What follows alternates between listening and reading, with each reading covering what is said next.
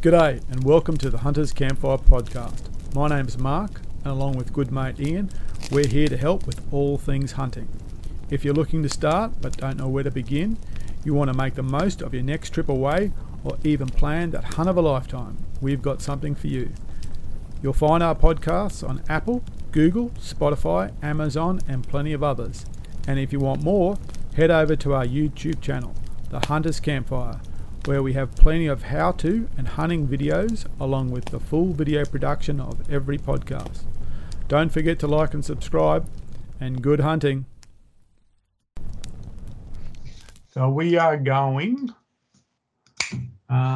St George, Ulo, Quilpie for 3 days, Eromanga and Thargomindah.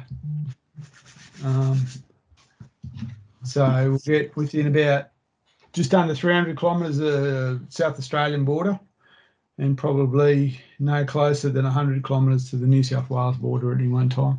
We were going to drop in a lightning ridge, but that's all, that's not going to happen. So we'll go out that way and enjoy we've been out there before. We last time we came, we went north and dropped down. So we did the development road of Windora, but as amazingly enough, we got flooded out in the desert country, so we couldn't stay. We had to miss Windora because we're stuck a night in Longreach. That Windora to Quilpie road after the rain and the wildflowers have come up, it's pretty stunning. Yeah, that was the thing. You see, I was talking to the boys saying, "Oh, we're going to the desert. It's going to be all red."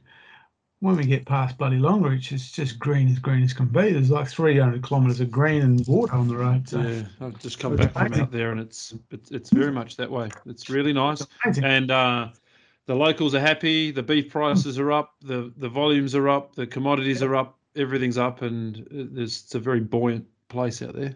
Mate, I reckon, New South Wales is the same. You go touring New South Wales, there's more grain on the ground than there is ground. The rain here right across New South Wales, the grass is fantastic. Feed. It's just once we get through COVID, it bounces back very quick, and I'm seeing that with my retail customers. My North Coast guys have been open for 4 or 5 days, and they run off their feet. So it does bounce back very quickly, but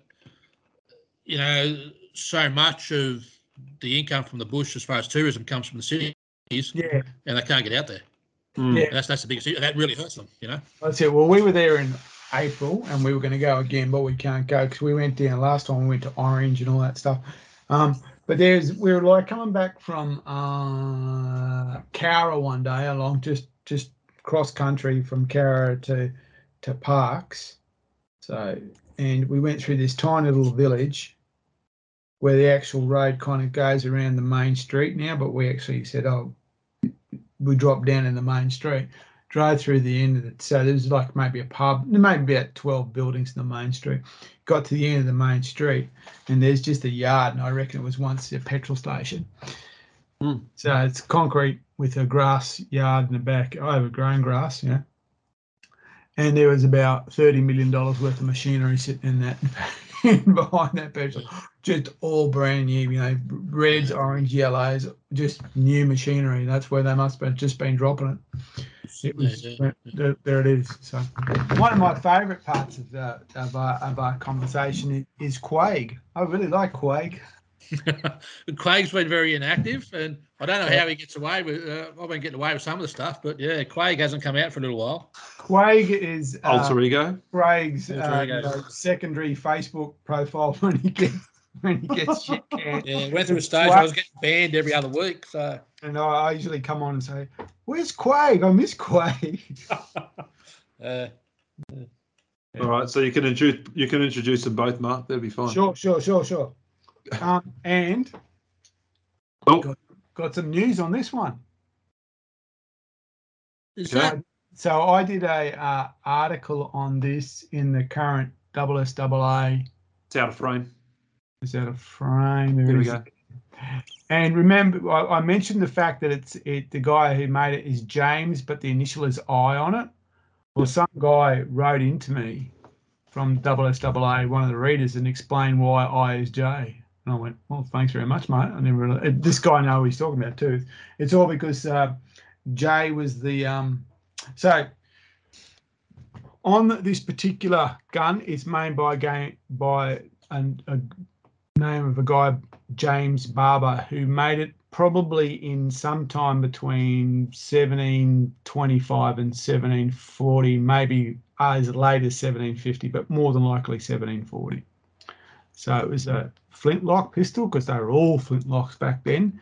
Now, the interesting thing is, on the stamps, it says IB, as in his last name's Barber and his first name's James, but it uses the letter I. And I was a bit thrown by that. And one of the readers from SSAA contacted me and said that J is the youngest letter in the English alphabet, and that it came into vogue with the printing of the King James Bible, and before that I was often used. So that's why I is J. So how's that to confuse the hell out of you? You've done a number on me, mate. Yeah, confused it. And the interesting thing is, last night I was shooting a Glock 17, so I finally moved out of the 1800s. Have you got power at home yet? Yeah, the mouse, man, he's running like a champ outside. He's going crazy. Okay, so let's get into it. So, good evening, Craig. Great to have you here. Tonight with us guys is Craig Golding, who is a 32-year veteran of the hunting, fishing, and outdoor industry. And Craig has had a number of businesses. The most recently, I think it's Hook and Bone Trading. That's correct, isn't it? Yeah, that's right. Yeah. And he's on Facebook, and it's a very nice hoodie, by the way. And before that, well, my first interaction with Craig when he was still running a store was at Field and Stream in Nowra, where I bought some. What did I buy? I bought some Hunter's Element gear. So thanks for being with us, Craig. And really, for us tonight, we want to get your take on the hunting and fishing scene, and especially since you also involved with Shooters Union in New South Wales, and even your family's involved with Shooters Union. I understand your daughter's one of the development officers for the Shooters Union as well. So over to you. Well, firstly, thanks for having me, guys. It was I did a bit of background work and watched a couple of the Hunters Campfire podcasts during the week, and I just found the whole concept really refreshing. The push towards public land hunting, how-tos, and just making it simple for the newbies getting into the sport. I think it's been well overdue, and I think congratulations to you for that. Okay. Thanks, look, I was 12 when I got into hunting. That was with my dad. And back then it was mainly rabbits, but I've been fishing from a very, very early age. I'm talking 2.5, 3-year-old. I was fishing with dad, mum, and my uncles. So,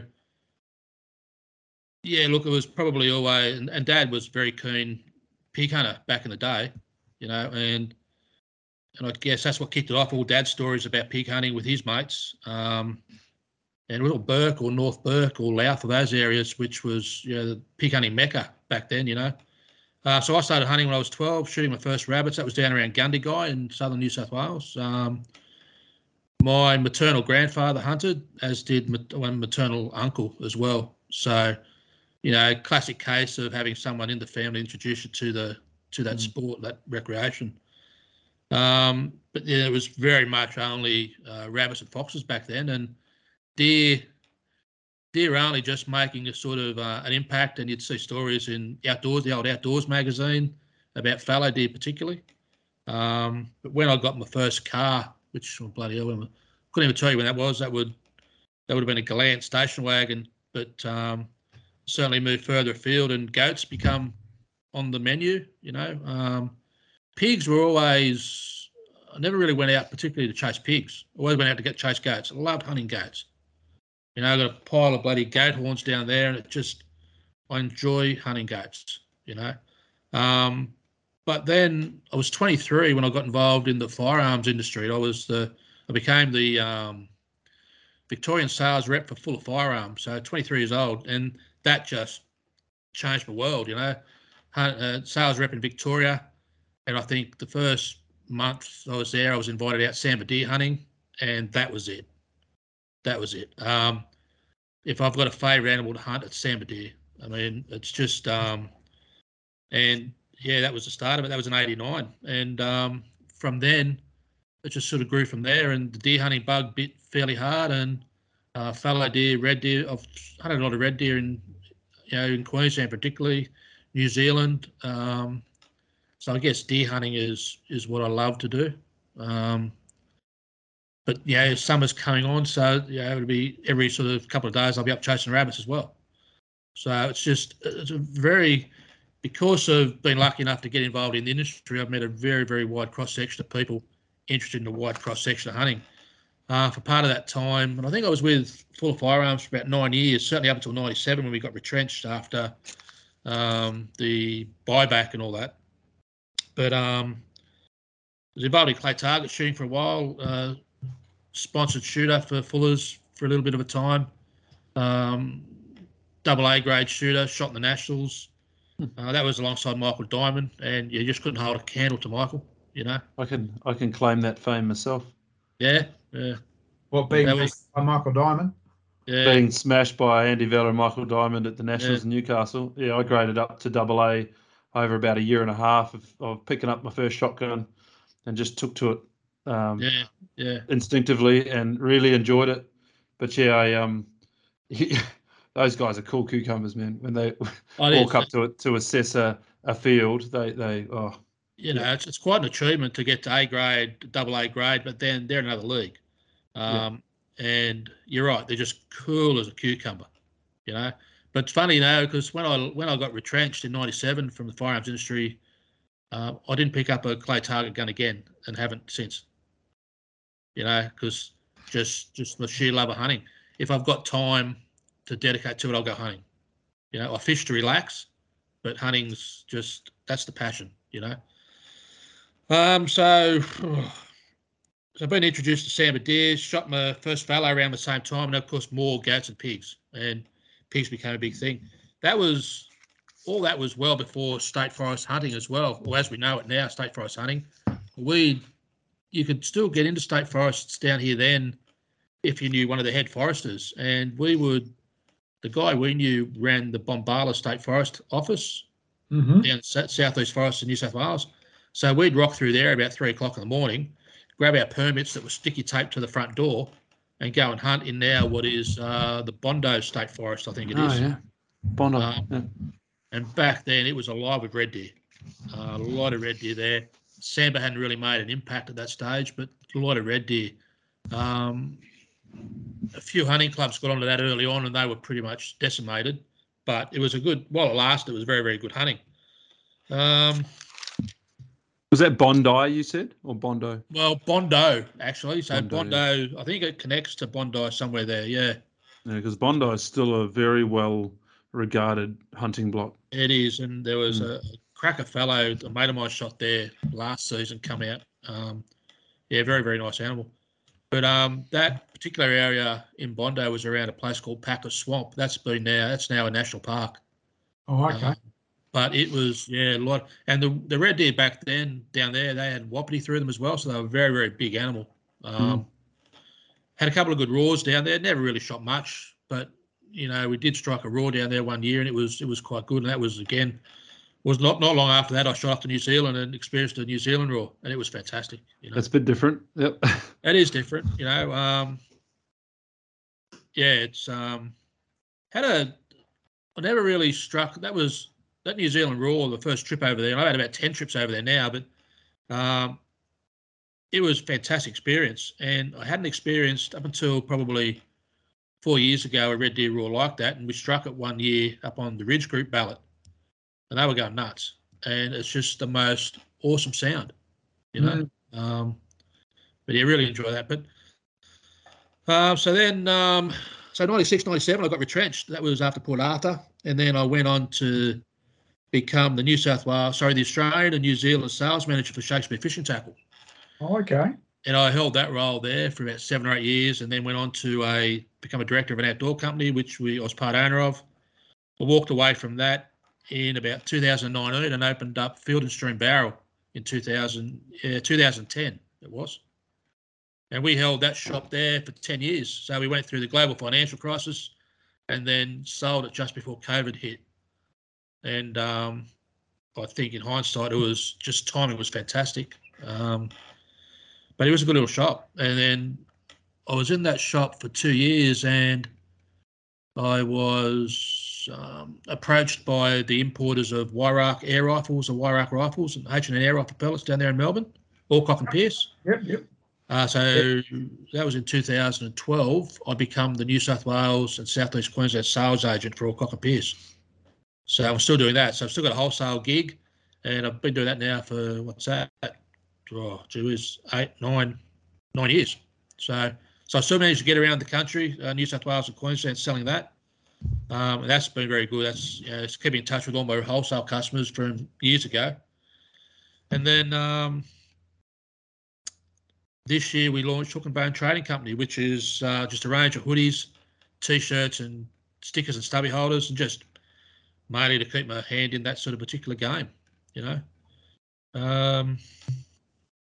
I think it was about almost 12 months ago now, I was approached by Shooters Union to become their New South Wales State Coordinator. And that was baptism by fire because I'd only been in the role about 2 months, and I was asked to front the Senate inquiry into the New South Wales Criminal Use Bill. Okay. Now, I hadn't been in Parliament House since the school excursion back in the 70s. A bit daunting. It was a little bit daunting. But I've got to tell you, it was an experience I absolutely loved, and I'd do it again tomorrow. Put a lot of effort. I hadn't even seen the Shooters Union submission at that stage, so it was some heavy reading and getting on top of what the issue was. And it was quite successful. We've ended up with others, of course, WSAA and GameCon and others that were involved have managed to stifle the criminal use bill for now. And but yeah, great experience, absolutely great experience. But I guess from an advocacy point of view, I first became aware of the attacks to firearm owners and hunting back in '88 before I got into the industry. That was when Barry Unsworth made his ill-fated attack on New South Wales firearm owners. He wanted some drastic restrictions down here, and of course he was voted out largely by the gun lobby. But when I got in the industry in '89, the industry was right behind the push to get Barry Unsworth out, and Full of Firearms at the time did a lot at their own cost, did a lot of the marketing and the promotional campaigns to get that across to shooters. And I couldn't, back then, I'm thinking, '88, I'm thinking to myself, well, I just shoot rabbits. Why do they want to take my gun off me? I just couldn't get in my head why someone would want to do that. We're not doing anything, and that's when I first became aware of it. And then in about, I got married in '96, so I guess in about '94, it was about just after the Shooters and Fishers Party was formed down here. I got hold of a document that John Tingle had put together on how to form a hunting club. And I thought, that's a good idea. More hunting clubs, more hunters, and, we become stronger. So back then I formed the St George Hunters and Anglers Association. And of course, back then, the New South Wales regs dictated that you had to have a genuine reason to keep your firearms licence. It was a time when registration was coming in. So you had to have a genuine reason. Genuine reason was being a member of a hunting club. So we kicked off the St George Hunters and Anglers Club. So that was about '94. So that's been going. That's still going now, a long, long time. And so that was probably my first step, I guess. And then from there, we just promoted new hunters to the sport, as you do at hunting clubs. And that was probably my first toe into the whole advocacy role. And since then, 5 years ago, I formed the Windsor Caribou Hunters and Anglers Club. Yep. And that's a great little club. It's growing reasonably slow, but we've been doing it that way. But it's a good little club. And Craig, sorry, what was the name of that club? The Windsor Caribou Hunters and Anglers Club. So that's located in the New South Wales Southern Highlands, so it's down in Sydney. I still don't understand what you said. Say it again, slow for Queenslanders. Say it slow for Queenslanders. Kiwis. Windsor Caribou. Windsor Caribou. Yeah, so it's a river in the Southern Highlands, the Windsor Caribou River. So So now that little club, we've got caribou in the winter, is what I'm understanding. Okay, moving along. We've got we're now at the stage where we've got a little bit of a sub ranch forming down here in the Shoalhaven, and the start of one hopefully in the New South Wales Central Coast. So, but I find that quite rewarding. And probably 7 years ago, I became a firearms safety awareness training officer and R licence LEAP provider. Mm-hmm. And then Chloe got involved. Chloe got involved. She was when she was going to school, and she just swing past the shop of an afternoon, you know. And so I guess maybe 11 or 12, she got involved in the shop. Couldn't keep her out of there. Couldn't keep her out of there. And then we did more over the time. We'd do our all our gun shows, and then sooner rather than later, Chloe was taking over the gun shows and setting up gun shows herself. She then obviously got a licensing and all that sort of stuff. By the time I sold the shop in Barrel, Chloe was actually running it, and she had a stint there for about 6 or 8 months, might have been 12 months, with the new owners as managing the shop. So that was good for her, and that exposure for Chloe at the gun shows and the shop. She did a bit of work for the Shooters and Fishers Party as well. She was picked up by, funnily enough, the same company I started with when I was 23, and she's now the Ridgeline rep for outdoor sporting agencies. So absolutely loving it and kicking some really good goals. So she's found a place there. But she's also the business development officer for Shooters Union Australia as well. So she manages their social media, Instagram and Facebook pages to a degree. One of the things I find interesting, and it comes up all the time, is when you're putting yourself out there to promote a particular issue or a sport, there's always the people that'll come up and say, what's your agenda? You've got to have an agenda. What are you doing it for? You're doing it for yourself. Well, I am doing it for myself, but I'm doing it for my kids. I'm doing it for my grandkids because I want to be able to hunt with my grandkids. I've been very lucky in that, well, I guess my kids have been very lucky. They, at a very early age, they'd done more hunting than I did at the same age. And, you know, very good hunters in their own right. But that's the thing that just drives me, being able to get more people into the sport. I think we averaged, before COVID, we were averaging about 120 firearms licence tests a year. We'd rent out the Barrel Bowling Club every sort of month and run a whole heap through there. That's quite off now with COVID, but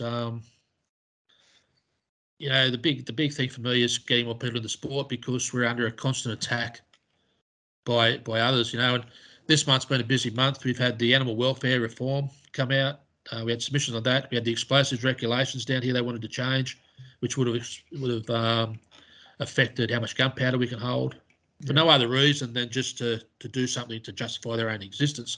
And now we've got the noise guide for local government, which has a whole page or two and a half pages on shooting ranges. You know, so it's just a constant attack that we need to be aware of, you know. Yeah, so that's an overview of what I'm up to and what I do, you know. Oh, wow, mate.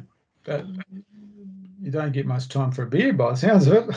Oh yeah, yeah. It's not. Been doing it for so long. It's not a chore. You know. I'm stuck at home now for nine weeks with COVID, and that's allowed me to sort of catch up on a lot of the Shooters Union stuff and probably put a bit more effort into that. And I'm on the Shooters Union delegate within GameCon as well. Yeah. Which is one of our peak bodies down here. We've been, myself and the secretary of GameCon, who's the delegate for my hunting club, we've been very active in trying to get GameCon back on the radar of people. It's sort of languished there for quite a bit as a peak body. I guess that's one of the arguments I've got about peak bodies. You know, there's some good ones and there's some not so good ones, you know. That's what we got down here and we've got to work with it, you know. Yeah, look, I plenty of questions, but I suppose the first one for me is, being that you've been in the industry for so long, I mean, what is the punter like today compared to the punter of 30 years ago who'd walk into one of your shops? has there been a cultural difference in the people who are buying from you or were buying from you, or is it? I don't think there's necessarily a cultural difference. There's certainly more learned, I guess, now. They'll come in knowing what they want and prepared to pay the dollars for it. You know what I mean? You look at the way hunting clothing has evolved. You know, when I started hunting, it was Swanee bush shirts and trackie pants. You know, I can honestly remember having a conversation with a mate of mine, Steve Judd, and saying, wouldn't it be great if someone came out with a range of camouflage trackie dacks and hoodies? And that it wasn't long bloody after that Swazi apparel hit the scene. John Natoli, then Swazi apparel. And then from then, the whole scene changed, you know, and the gear was good. The gear's excellent now. But that Swazi gear, the first stuff we bought away from our Swannies and army pants, that would have lasted me 20 years. Yeah, it was military designed, wasn't it, mate? It was awesome stuff, you know. And now, of course, you got Ridgeline, you got Spiker, you got Hunter's Element, and all sorts of other companies and that, and they're all following that whole outdoor clothing style, and they're just good bits of gear. So that's the one thing. They're more learned. You know, they're more, because it's a younger generation, the millennials and younger again. They're probably, they've grown up knowing the gun laws as they are now. So they're a little bit less, and we talk about 96, and try not to much these days because it's going back over old ground, but you know, they don't understand what we had because they never had it. So there's been a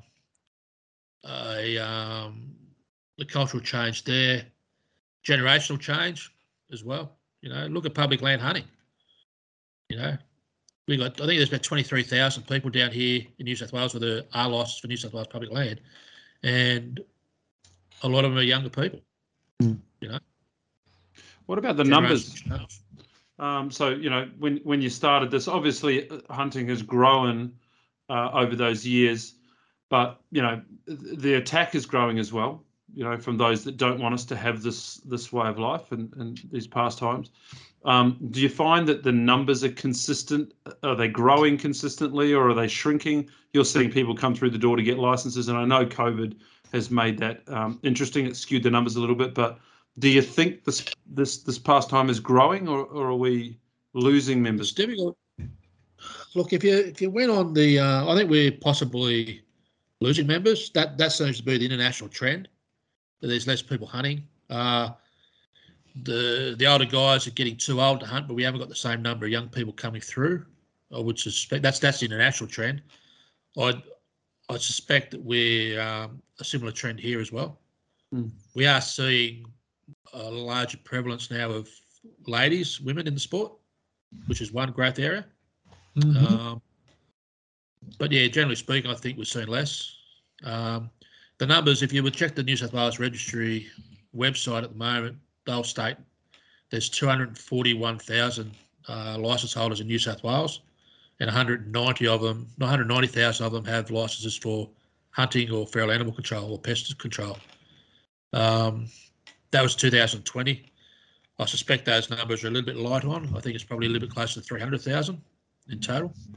But certainly pre-COVID, there was a bit of a push ahead. And I think too, we went through a stage there where the shows like Meat Eater, that's one area where it's changed. There's a greater focus now on, well, I've seen anyway, in that people they are hunting physically now for the table. You know what I mean? That they're getting there. I get a lot of people ask me, they want a license, they want to go hunting, they want to hunt for food. Yeah. That is prevalent. Okay. And it shows like Meat Eater, and even your Facebook pages like Field to Fork or Paddock to Plate. Yeah. And even now, you know, some of our chefs, Maggie Bear, Annalise Gregory in Tasmania, very, very focused on gathering from the wild. You know, even Gordon Ramsay, you know, hunting. He's had a go, hasn't he? Yeah. Yeah. They all do it. They all recognise it. Yet we're still under attack constantly by the likes of the Animal Justice Party. They are very, very well organised, far more organised than what any of our hunting organisations are. You know, single purpose, Craig. I think single purpose. Yeah. Yeah, and I also think back to the food and the reason why people are coming through this for a quality protein for the table. Your comment earlier that people are coming to the stores, that they're more learned. They've got access to Facebook, they've got access to YouTube, they've got access to training on demand. I remember pulling apart the first red deer leg on my front bench. I actually had a young foster kid living with us at the time, and I thought, I wonder how this is going to go. And I pulled the back wheel out and put it on the bench, and we got YouTube out and we put the iPad on the thing, and I said, you tell me how to cut it and I'll do the job. And we dissected that thing muscle group at a time together on that was 10 or 12 years ago or something. And it was a great learning experience. It was fantastic. But you can then get into YouTube and various other things, or the meat eater cookbooks and things that come out that you get access to because they're well promoted, and you learn how to cook properly. This whole home kitchen thing has taken off. I was looking at housing demographics, just to digress a little bit. They were saying back in the day, you would have a 3-bedroom house with 4 children. One of the bedrooms was spare for a guest. Now you have 2 children, 5 bedrooms, and your communal space where your guests would come into is your kitchen, and the worktop around your kitchen and that open plan space. It's not the formal lounge that's set aside just for that purpose. So we've all moved into the kitchen, and you socialize around the food, and you socialize around the wine, and you socialize around that whole process. And people are now wanting to experiment a lot more with their food. And I find that in our branch in the ADA, we have people joining us because they, as a couple, want to go and harvest, good quality proteins that haven't been through factory farming, or, whatever the thing is that they're concerned about. And I've seen that growth. It's incredible. And I really hope that growth would push along this industry, or this part of our lives, and help combat, I guess, the negative. Yeah, look, we went back. I think when deer got taken off the game status in New South Wales, we went back a fair way then, because we had them recognised as a renewable resource. And the one thing that irks me as an advocate of shooting is the guy whose sole purpose of getting firearms license is to shoot feral animals. And that's his way into properties. I'm going to help the farmer. I'm going to shoot feral animals. And yeah, look, that's credible. That's great. Foxes, rabbits, but they don't see our larger game animals as the renewable resource they are. Yeah, very true. That pisses me off. You know, because it's just a waste. Absolute waste. Terrible. Yeah. Yeah, and look, that's 100%. I mean, it's this crazy idea that it's a sunk loss, and you're going backwards with them. But the reality is, that they are a resource on a whole spectrum of being a resource. They're not only a resource in that first, the most immediate, where they're actually a meat animal. Then there's what follows that, and what follows that, and what follows that. And that deer has the potential to make the state, a couple of businesses, and a few other people, $3,000, $4,000.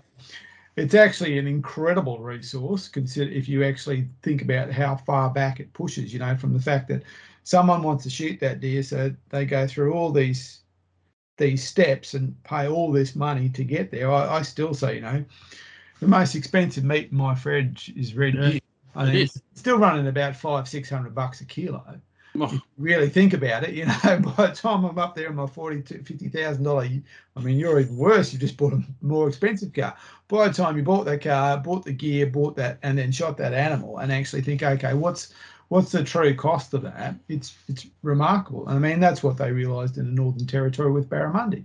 Barramundi are far more worth to the sports fisherman than they are to a gill netter. Yeah, and it's a big rabbit hole to run down. I think talking about the economic benefits, etc., of hunting, and we probably won't chase that one today because we've had a really good session on that in a previous podcast. but I am really interested in the Shooters Union component of your world, and how. Look, I guess I wasn't overly aware of it, to be honest with you. I wouldn't say I've been in the industry a long time. I've been around my little club a long time, and I put a lot of energy into that. But certainly learned a lot more about Shooters Union. I think, and I could have this terribly wrong, and that will require a lot of editing. But through the COVID period, when all of these stores were being shut and restrictions of trade and all of those sorts of things, you guys were front and center, from what I remember, trying to advocate for these businesses to remain open and remain viable for our country folk. I've got that right, don't I, Craig? Yeah. To be fair, yeah, that's right. But again, to be fair to everybody else, Shooters Union is just one proactive group. There are others that aren't so proactive, certainly, but Shooters Union, we're constantly doing something. Today was letters, for me anyway, today it was letters to the New South Wales Firearms Registry over mandatory attendances. There was letters about the Mini 14 Ruger, which I found out today was prohibited from since February this year, but no one was told, none of our dealers were told. So there's constantly something going on, attacks in Victoria, which have to get our attention. Every state's always got something going on in relation to firearms, so there's constant emails, and I'm getting emails every day about people that have lost their license, or they had their license application knocked back, or their renewal knocked back. Craig, what can we do? Who do you suggest? Well, we're not lawyers, but we give people the best advice we can at the time and recommend who they should see, and the response has been quite good, But it is an issue. It is an absolute terrible issue down here. The days of the firearms registries going back 10 years doing a security check, they're going back 15, 18, 20 years until they can find a red flag event that allows them to say, no, you're not having a license, or your renewal done, And then it's a matter of putting in your appeal, and then, legal advice as to, where you go. And the whole reason for them doing this is the majority of people won't challenge it legally, whether they think they've got a case or not. I refer a lot of people to Mainstone lawyers. As I said, we're not solicitors, but we know a way out of it. And so I refer a lot of people to Stephen Mainstone at Mainstone Lawyers for these purposes, and he has a very good result through NCAT. But again, all this gets caught up in NCAT. Nothing's an easy fix. But Shooters Union is very active, very, very active. In all states except Victoria. Funnily enough, they don't have anybody representing them down there yet, but I think that'll come in due course. Yeah, and for the average punter that hasn't had a lot to do with it or understood what Shooters Union does, do you want to just maybe give that elevator pitch a bit more of a run? Why should I be interested, and what do you do for the Shooters Union? They advocate for firearm ownership for everybody. Okay, not just the sporting shooter or the target shooter, or they'll advocate firearm ownership for everybody on every grounds. Semi-automatics, whatever it happens to be, they advocate for shooters as a whole, for industry, for employees that use firearms, the whole lot. So there's no aspect of firearms that Shooters Union won't challenge. That's in a nutshell, really.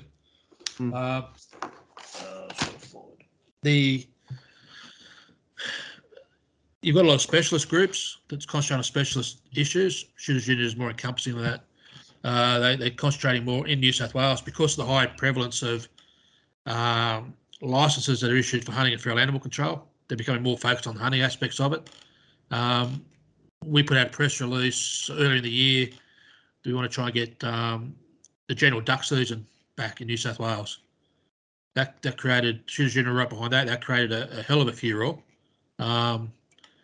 But that's the sort of things we'll start the whole process going again. We once a month I'll send emails to various politicians about expanding state forest hunting to include selected New South Wales national parks. Okay, that's an ongoing thing with us. And again, I preface that by saying that there's other groups, WSAA, Shooters and Fishers Party, are all working towards the same thing. GameCon, same thing. And it's collectively that we're going to make a difference, you know. So, yeah, that's sort of in a nutshell, yeah.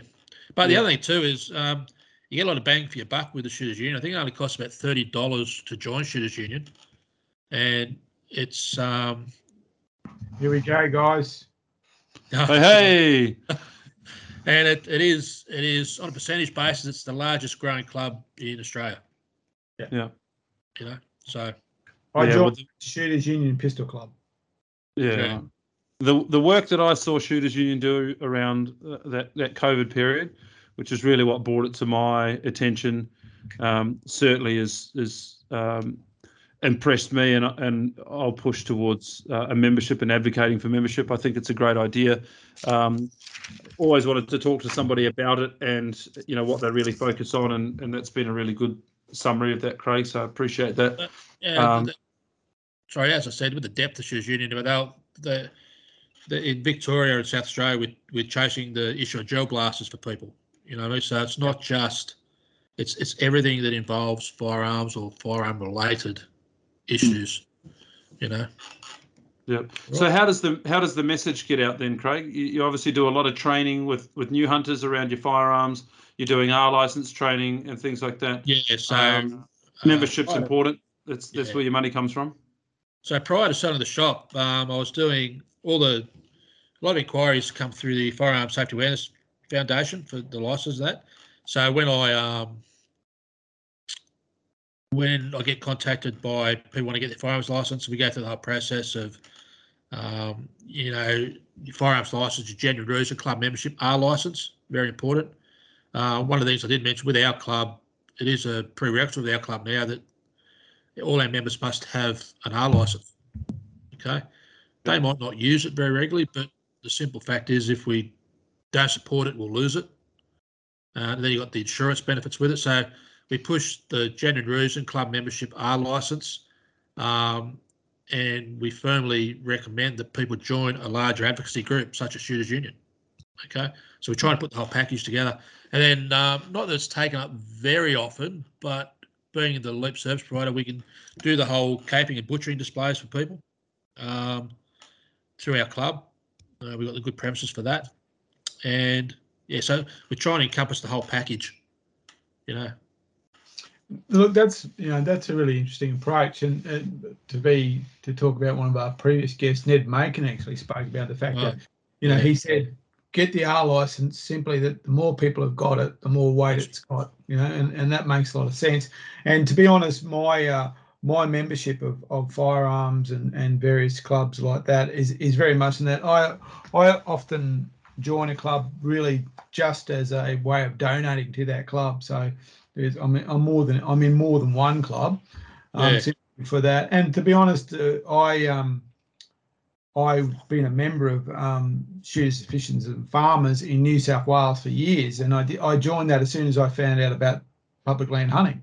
That's the first thing I did. And so, you know, I've donated to Phil Donato's campaign. That is another state, and various other people over the time, simply because I think that's a really, you know, for me, that's a way of participating and actually supporting something that I directly benefit from. So I'm very much, I like that idea of you actually saying to your members, hey, look, it's not just about this. There's a whole range of moving parts here, and if you support those moving parts, we all better, you know, we get on better together. So that's very commendable, mate. It's a very interesting way of approaching it, because often, you know, with clubs, they try to demonstrate how cheap they are, and you know, from a loss point of view, well, you join us, it doesn't cost you much, but you're actually saying, well, you know what, spend a bit of money here, spend a bit of money here, spend a bit of money here, and you'll get a lot more bang for your buck. Yeah, that's right. It's about value adding, you know, and making the experience a full experience for people. You know, our little club introduced over the last 5 years quite a few people sambar hunting in Victoria. You know, and these guys, and within 2 trips they were shooting sambar. You know, we were able to put them into areas where we knew there was deer, show them a few things, and they were shooting sambar. Those guys are on our committee now. and teaching the next lot that come through, or encouraging the next lot. So look, that's very important. I think you touched on the Shooters, Fishers and Farmers Party. In New South Wales, we would be in a terrible spot if it wasn't for the Shooters and Fishers Party. They do a lot of good work. You don't always see it, but behind the scenes, they're constantly advocating for shooters. Yeah, that's right. And I mean, and I think the important part of that is you don't see it. There's, it just doesn't get the headlines. It's not that important from a media point of view. But there's no doubt that it's a continuing battle, and they're always doing something. Which I think one of the things that we really we've spoken about here, and it's the idea of how can you participate at some level, and it's about finding those people who are supportive of you. And very rarely you're going to get 100% alignment, but you have to kind of make a decision. Are they for me or against me, and figure out which side of the fence you're on. Yeah, that's right. That's right. I mean, I'd much rather support the concept than an individual person. If the concept's sound and it's going in the right direction for our love of hunting and fishing and whatever happens to be, you've got to support that concept. You might not like the politics behind it. You might not like how the cogs are working, but the concept has got to be supported. Yes. If that makes sense, and I think people don't get that, or they don't understand that with politics. No, it's not shopping. You're not going to the groceries and you're going to buy exactly what you want. No. That's not what it is. You got to find which one pushes in the direction that best supports you. But you'd be a very rare person indeed to find one that you 100% support or 100% alignment. So, got any more questions for me? Because I've gone through my notes. I don't even know what he's got there. Sorry. It says, thank you for joining. I'm now a member of Shooters Union. He's joined Shooters Union. While you fellas were talking, I just punched in my PayPal details and off we go. No, I've intended to do it for a while, and you've just got me into it. So that's fine. Excellent. I don't have any other specific questions around shooting. I mean, I could probably come up with a whole bunch of them, but I'm quite interested in the hook and bone business that you've started up too, Craig, and what it's about and why that happened, because you talked earlier about it being a bit of a merchandise business. But why did hook and bone happen? Righto. So I think Mark knows I'm a big fan of the Ridge project you've got in Queensland that Clark McGee kicked off and his mates 25 years ago, actually, I think, 25, 26 years ago. So I've done a little bit of hunting with Clark over the years, both through Ridge and with him as a hunting guide. I shot a massive scrub bull with Clark. And I hunted rooster with Clark a couple of years back. So that rooster you see on the hook and bone logo is actually the antlers and skull of the rooster I took with Clark. Okay. I had a photo of the rooster, the head sitting there in camp, and I thought, geez, that's a bloody cracker photo. What can I do with that? So I ended up getting a tattoo, right, of the skull and the antler. And I've always wanted a tattoo, and I thought, well, a hunting theme suits me, hunting and fishing theme. So, you'll see the logo. It's got the fish hook in the middle. That represents me hunting and fishing. And I'm looking at it, and I'm thinking, shit, hook and bone, right? And I thought, and I got a graphic artist onto it, and we come up with, we cleaned the logo up a bit. And then my wife says, geez, that's a good logo. It's a good word. And I thought, I might get a hoodie. So I got a hoodie. And then, of course, people want to see the hoodies. So I sold some hoodies. And then I'm selling hoodies now through Instagram and Facebook. And I like creating things that are hunting, field and stream Australia, and you don't make a hell of a lot of money going to gun shows, but you're interacting with other like-minded people. So you're selling something and you're making someone happy.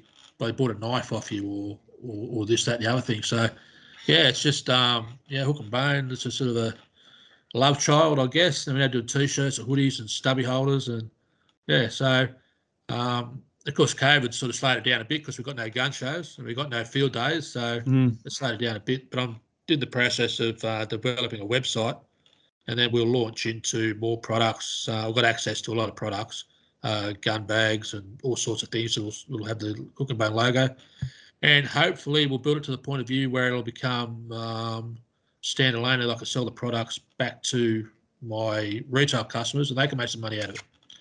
So that's the long-term plan. Yeah. So just another feather to our business, but something I get a lot of enjoyment out of. I love, it's funny, like I did a recent Instagram promo, and I think something like 25% of people hitting the promo were from Victoria, but they represented the most people buying the gear. The amount of girls in Victoria buying hoodies for themselves and their partners.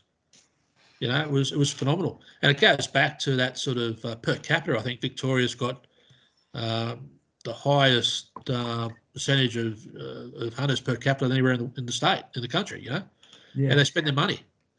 So. But yeah, and they've been locked away for nearly 3/4 of a year with the internet at their fingertips. Yeah. It's I do a little bit of public hand hunting in New South Wales, but yeah, given the time, I'll fly down to Corryong or Bright and hunt sambar any day of the week. It's just there's a level of simplicity to it that we just don't have in New South Wales yet, if you know what I mean. But again, and again, you hunt sambar, so it's worth the trip, Yeah, we take a trip down from Toowoomba, where I am, usually with 8 to 10 guys, once or twice a year, to chase sambar, and it is a different world. It's very much like the public land access that you have in New Zealand. You can literally step off the side of the road almost in Victoria, not far out of the main township or 80k areas of Brighton into some of those places. Chloe and I, it was actually the focus of one of Chloe's articles, I think the October edition of Sporting Shooter. We literally did that. We drove off the highway into a culvert, hunted a valley, put up a 24-inch stag in velvet, and we'll go back there as soon as we can to hunt him again. And I was literally driving 200 metres off the road, parking the car and walking into the bush. When I went down for my very first time, we met a couple of I wouldn't say locals to there, but they were Victorian sambar hunters, and they met us a bit outside of Bright, and I had this grand visions of driving up these gnarly tracks and getting into the back blocks of the Snowy Mountains that I'd only heard about, I've never seen, and I still had a warm latte in my hand when I pulled into camp just outside of Bright. It wasn't quite the adventure to get to the camp. There was plenty of adventure to have after that. Don't get me wrong, and that my very first attempt, we parked at camp, and I walked up the gully just outside of camp on the first day after the 18-hour drive, and I walked straight into a big black sambar stag. 20 minutes after walking into the bush in a very dark gully under very dark trees, and he was just massive, and I could do nothing but stare at him in awe and let him walk away. Well, I didn't let him walk away. He walked away on his own terms. I was just dumbfounded. I find sambar deer hunting more addictive than other forms of deer hunting for that reason. I've shot a number of deer sambar over the years, never the big wall hanger, but bloody hell, I've had some opportunities. And I'm still in awe of a mature sambar stag. Aren't they impressive? Yeah, they are an impressive animal. I missed, I've got a habit of missing stags as well, sambar stags. I can hit all the spikes and all the does under the sun, but I miss stags. So don't know. Just they're a great animal to hunt. Always challenging. Yeah, and that Bright area, and I've heard it from a number of different people, that there seems to have been a fair bit of culling activity going down there, be it baiting or culling, but there seems to be a lot of the valleys in there are void of wildlife at the moment. We went down there and it goes through stages. I mean, but the sambar they're very resilient, and they do bounce back very, very quickly. We went into Corryong this year, the first time in 2 years after the bushfires, okay? And it's thick, a lot of regrowth, but the deer are back there in numbers. Now, I don't know whether you know, but Corryong got absolutely razzed, absolutely smashed by the fires. But the deer are back there, in huntable numbers. So they're very resilient and they bounce back very, very quickly. You know. So if you're you haven't hunted sambar yet, this is a great question we were leading to.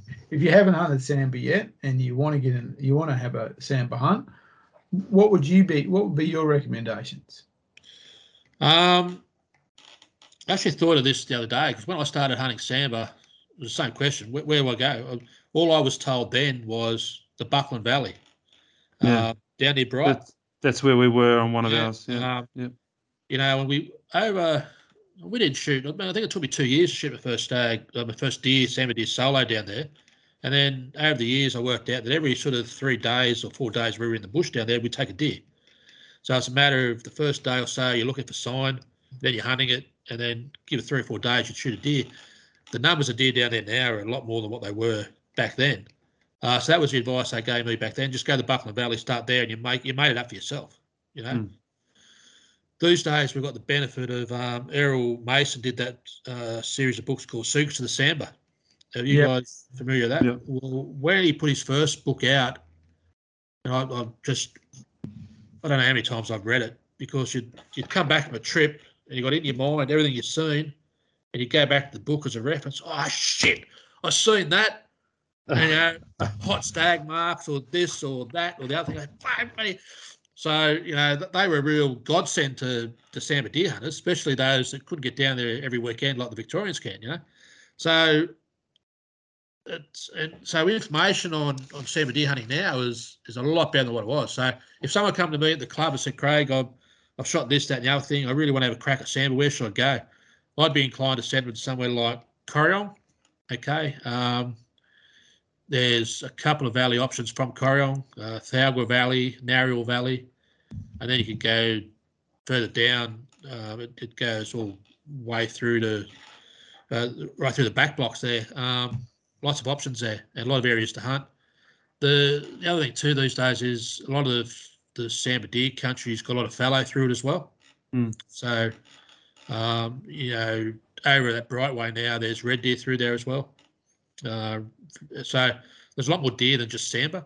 But yeah, I'd be inclined to sort of go Corryong that way, and then the well-known valleys of Narrowal or Thalgwa, and then the map system's very easy, you know.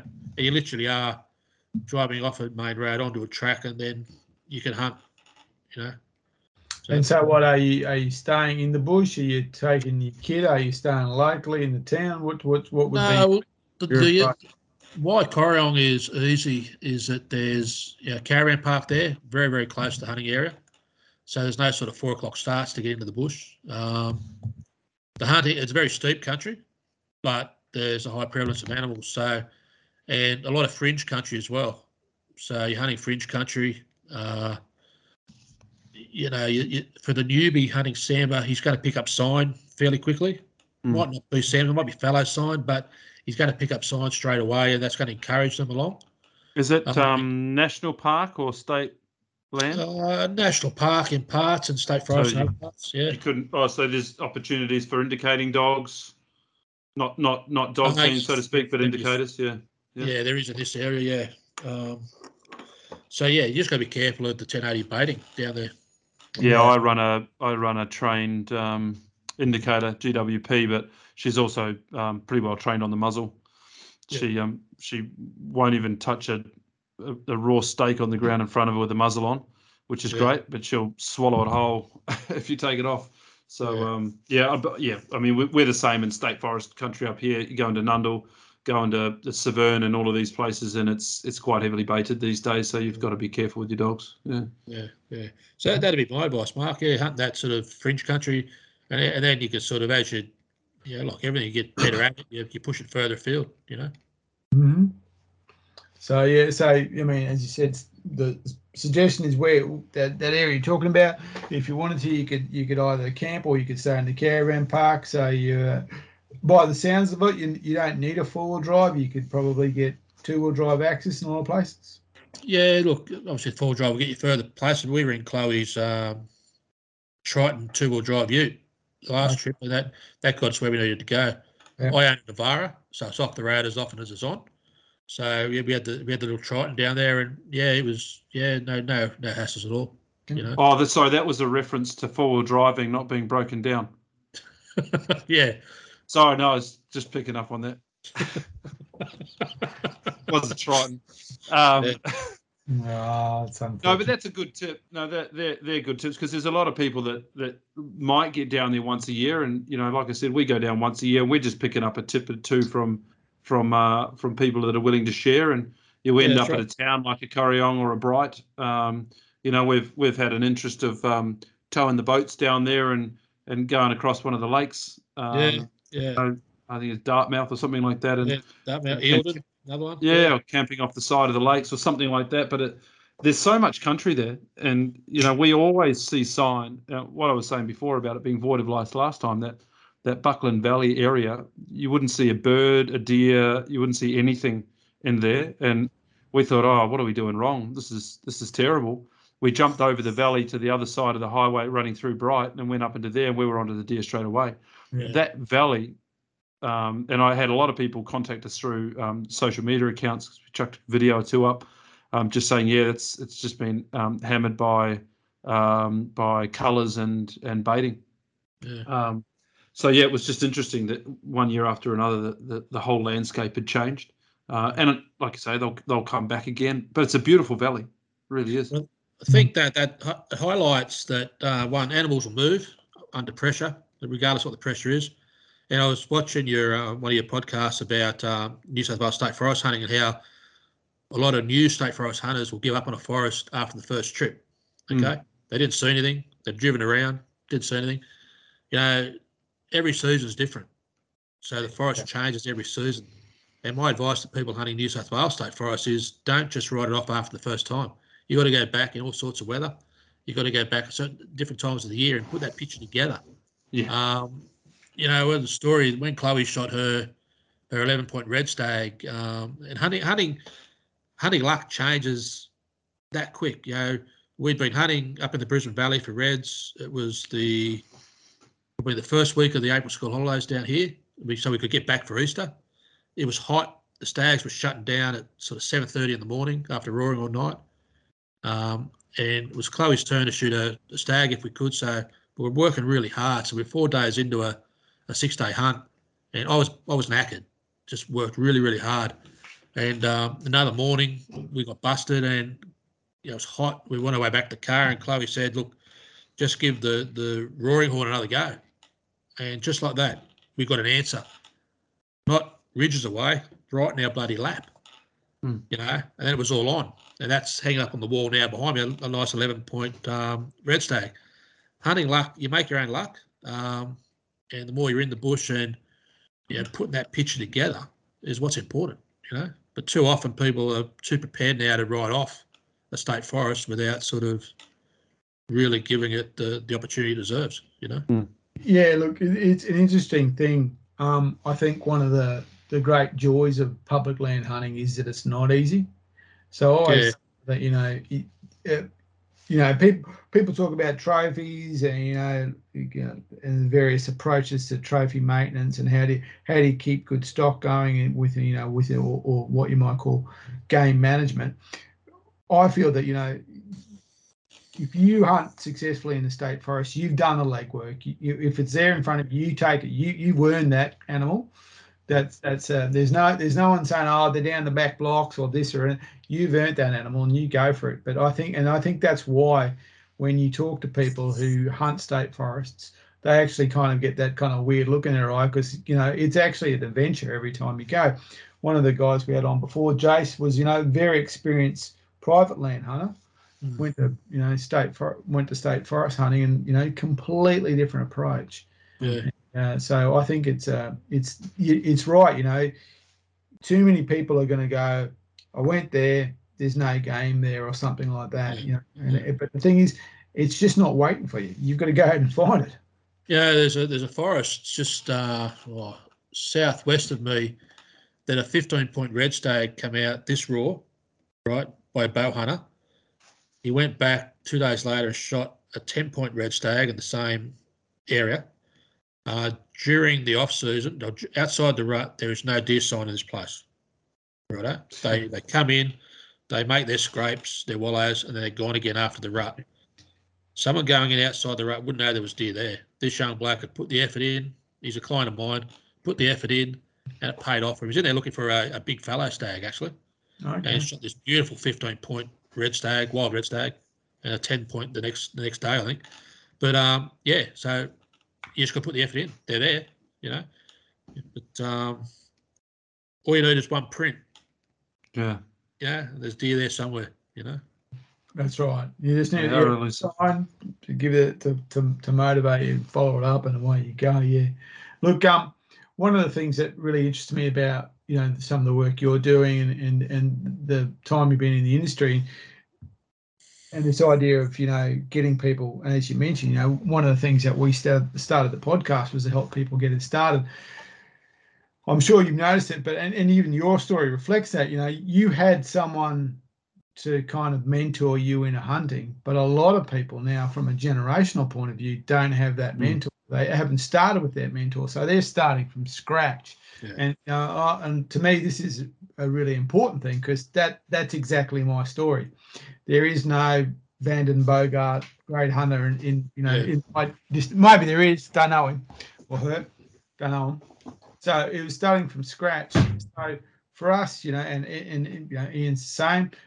It's how do you get started? And I think for a lot of people, there's a lack of, I wouldn't say it's confidence, but probably too much of a fear of the unknown to have a crack at a state forest and something like that. So someone comes into your store or contacts you via, the various social media. What's your advice to get them going, to get them to have a go? Because I find that's the big step for a lot of people to actually have a go. If they're straight up green and just want to get a firearms license to go hunting because they've seen Meat Eater or they've read a cookbook, right? And there is a lot of people doing quite a lot of that. It's the first step is your local hunting club. Okay.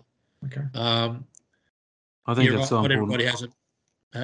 I think that's so important. Yeah, not everybody has a mentor. We've been lucky. My kids were lucky, but not everybody does. And a local hunting club, and I think there should be a local hunting club in every bloody region.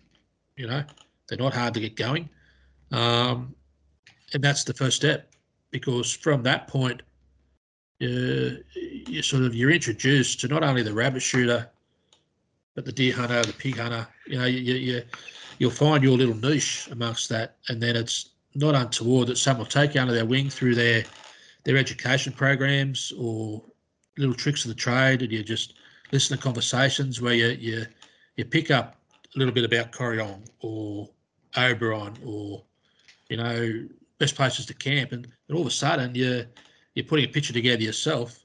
You might get lucky if someone invites you out on a hunt. But those meetings, those club meetings where where venison's on the menu there, they're priceless. You can't buy that information. And this is hunting clubs. When the laws changed down here in 96, 97 and it became mandatory to be a part of a hunting club, that was probably, in my mind, the only good thing that came out of the 96 gun laws. Righto? It was a growth of hunting. It was like another golden period in the growth of hunting. I think that's diminished a little bit now, but it still is the best starting point. And that's my advice. Local hunting club, and through GameCon, actually, or Shooters Union, we'll put people in touch with their local hunting club. That's why I think it's so important that the big clubs are active in, the big peak bodies are active in establishing hunting clubs in areas where there's not hunting clubs. Hence why our little Windsor Caribou Club is looking at a sub-branch in the Shoalhaven. There's clubs down here, but, another one won't hurt, I think they also they play a really good role in filling some space.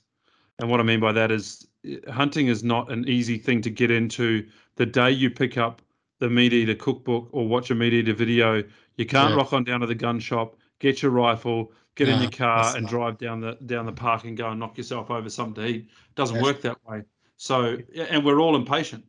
Well, not all of us, maybe. Some of us are less impatient than others, but the demographic that are coming in now, They want it now. They're ready to go and shoot a 20-point stag, get in a helicopter and go skiing in the afternoon.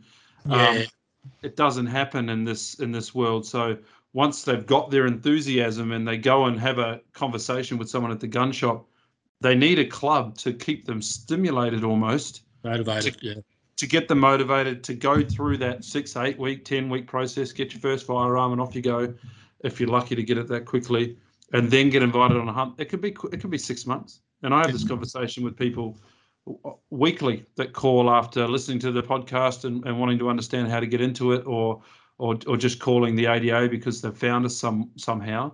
They're keen as mustard, and it's really important that we try and keep them motivated until they get going. And that sometimes can be nothing more than, look, we're going on a hunt in 3 weeks' time. You're not going to be able to shoot, but come anyway. It doesn't matter.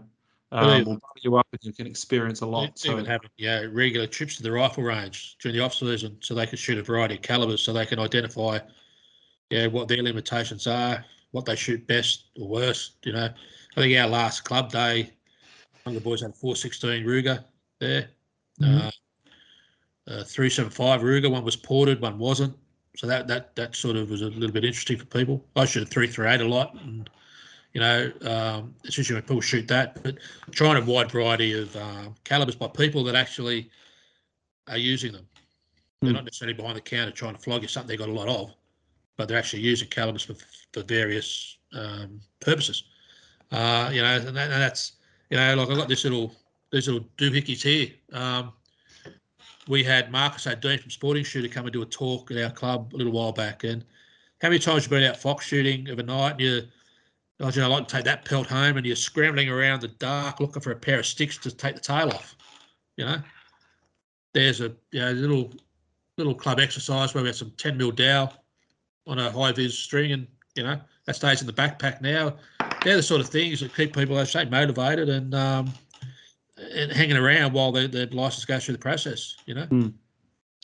I think I like the idea too, of actually getting people to the range, because one of the things, shooting, especially shooting, is like everything. It's susceptible to trend, and a lot of the conversations I have with people is that there's a disappointment with the firearm that they own, and because they, as you said, they bought what was on the shelf or what was offered to them, and it doesn't fit. It's not fit for purpose. It's fit for the purpose that it was designed for, but it doesn't fit their purpose. And so getting there and actually saying, well, you know what, you can get a rifle that can, that can shoot a flea at 5,000 yards or whatever it is, but that's not the situation you're likely to find yourself in when you're hunting.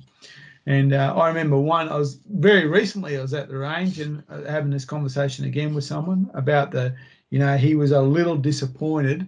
Certainly this thing he had could shoot off a bench like no one's business, but after 3 or 4 hours lugging it through the scrub, it was a little bit, it didn't fit for purpose as he wanted to. The movement towards long range hunting now is one of those areas where people, you're seeing people shooting sambar now at sort of 600, 700, 800, 960 metres is one of them, using their 338 laps or their 300 Remington Ultra Mags or whatever it happens to be. Well, not a lot of people can handle the recoil of those things either.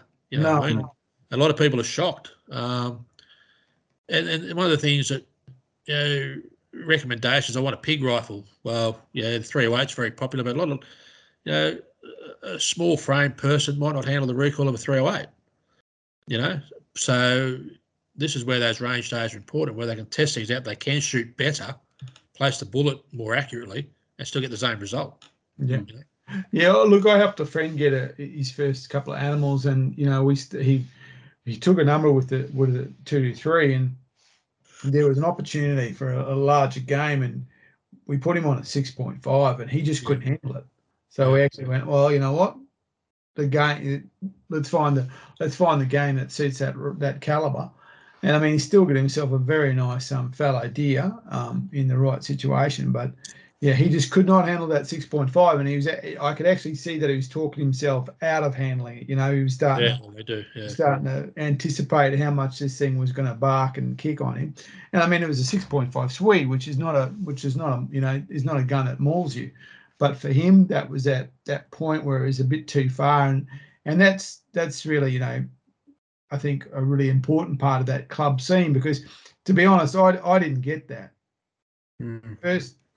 The first rifle I bought, the first centerfire rifle I bought was a 30-30. Yeah. Because, I'd watched too many cowboy movies. And the first time you let a 30-30 off on your shoulder, the first time ever, you realise what you've got in your hand. It's not what they're shooting in cowboy movies. But, so that for me, that was a big learning curve. But for a lot of people, that's the kind of thing that can put you off. Luckily, I was not bright enough to be worried about it, and I kept on going.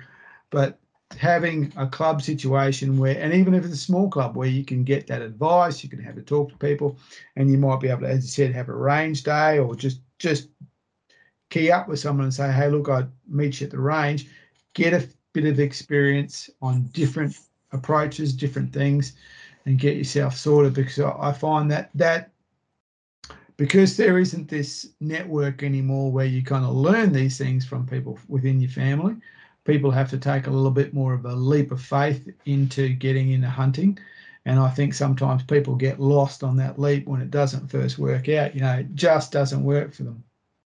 When I went through the same thing with Chloe, so we went through the whole 2-3 stage, and now I'm shooting a 20-50 Tika, but that's another story. But it was a 2-3 that we shoot most of our fallow deer with, right? You've got smaller properties. We've got to watch where the bullets are going, all that sort of stuff. But of course, you wanted to hunt red deer and then later sambar deer, which is now. We went through that whole 6.5 Swede, then up to the 308. And I found it was the noise that was the big issue, not so much the recoil. And it was a 243 wind that she ended up shooting her red stag with. So she could shoot well, place the shots, and it had the same result. So, yeah, it's vitally important to go down. And this is the problem these days too, is that people aren't doing the amount of shooting with varying calibers. When we started, we'd go to Broken Hill chasing gats, and we'd have too many guns with us, all different calibers, and we shoot off a lot of rounds of ammo. Big properties, safe to shoot, but no one's just doesn't seem to me that people are shooting the wide variety of calibers and actually finding out what suits them best. That's because they're on the internet, they're being told what's best. 6.5 Creedmoor. Oh, I'll get a 6.5 Creedmoor. Yeah, it's in vogue. Yeah.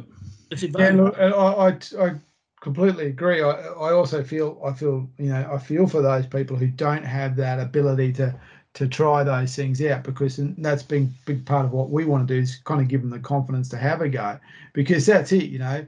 If you don't have that and you don't have that connection, you're going to go to the next best thing, which is social media. And of course, probably the most, other than cat photos, is questions about what's the best gun should I buy. I think half of that is actually still going back to the impatience of the new hunter. He doesn't want to go through that process.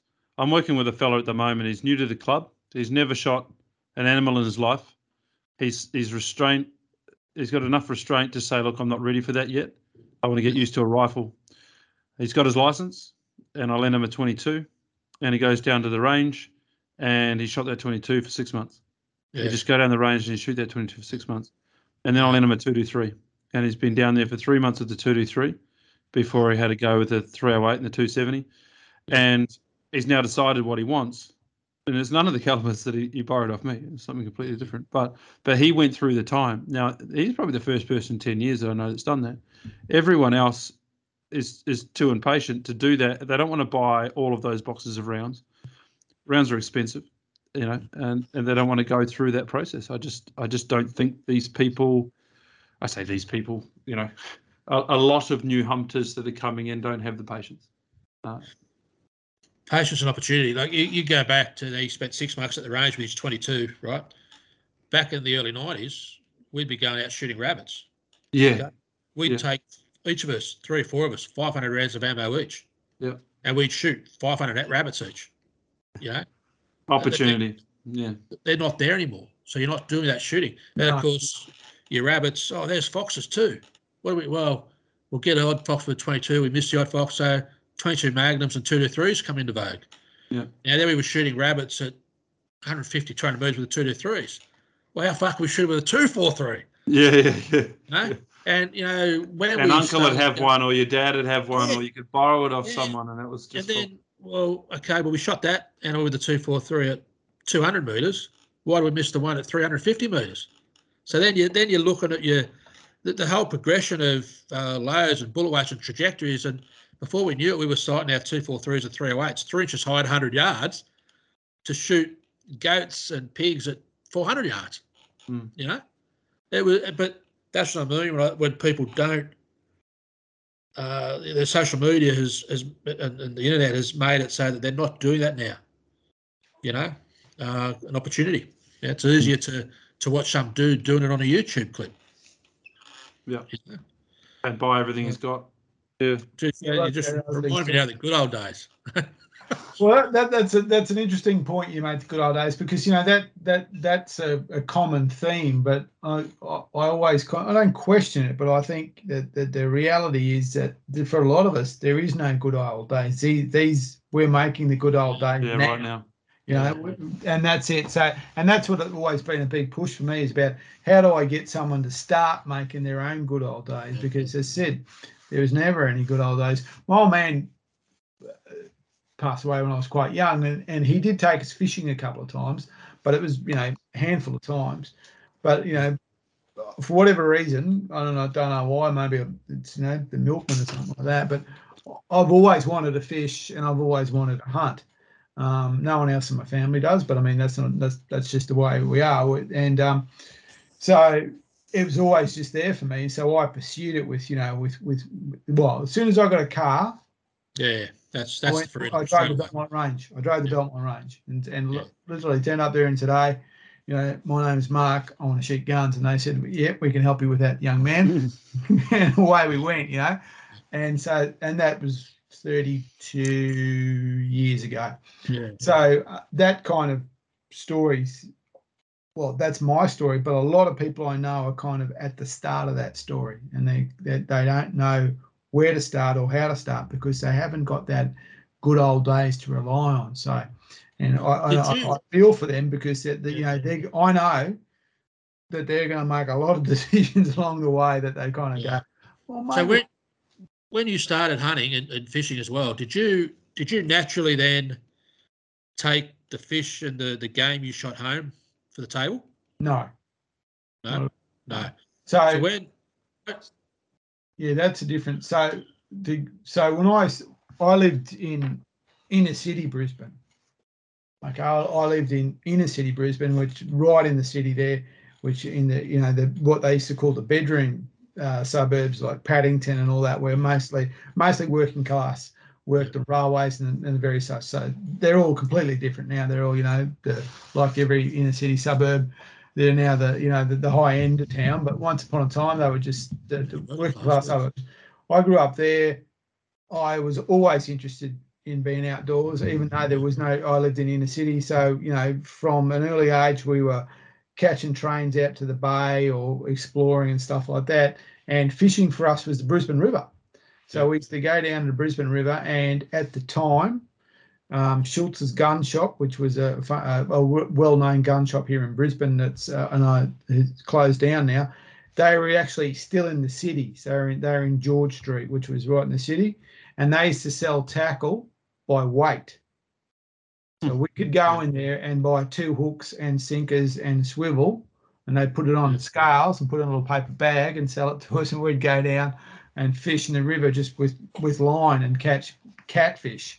And that was out of the Brisbane River in the early 70s. So basically they glowed in the dark. There was so much you wouldn't want to. You didn't. They would. And so that was my start to fishing, and then I started to get go out to the bay and do more saltwater fishing and things like that. And as I got older, I got more and more advanced in fishing. there was, until we got to the time where I was actually bringing home fish, so bream and whiting and all those kind of things. With hunting, it was, again, starting from scratch. The first 10 years of my hunting was bushwalks. So, I'd be wandering around, and then we got onto a property up central Queensland that had pigs, but there was never ever consideration of taking those animals home to eat. Pigs, you touch them. Well, I don't know, and I don't know if they were, but that was the general consensus. So it was only when we really started chasing deer that there was this idea that that's actually a food, and of course goat, but actually I started deer before I started goat. That was a food source. So that's pretty new to me. So I've only been doing that for a fairly short time, and I mean, I like to do it. I mean, we've got a chest freezer downstairs, and I think there's 16 full meals made up, which are venison. And there's the dogs as happy as happy, and there's fish in there as well. But that's all pretty recent in a lot of ways. And I'm very basic in that journey. So I want to get into making sausages and things like that. But, when I shot my first rabbit and I was 12 years old, a single shot bow air 22, and I remember the old man saying back mum at the campsite, if he hadn't got any closer, he could have touched it, right? I can still vividly remember the vapor trail, and that was those days. It was Winchester's super speeds, right? And the vapor trail in this gully was a nice, cool gully, but Dad didn't hesitate when we went out to camp, cleaning that rabbit and putting it in the esky. Yeah, and that has stuck with me for forever. So when I started deer hunting, there was no question, or goats. There was no question of not trying or not eating them. And like Ian said, it was a matter of trial and error.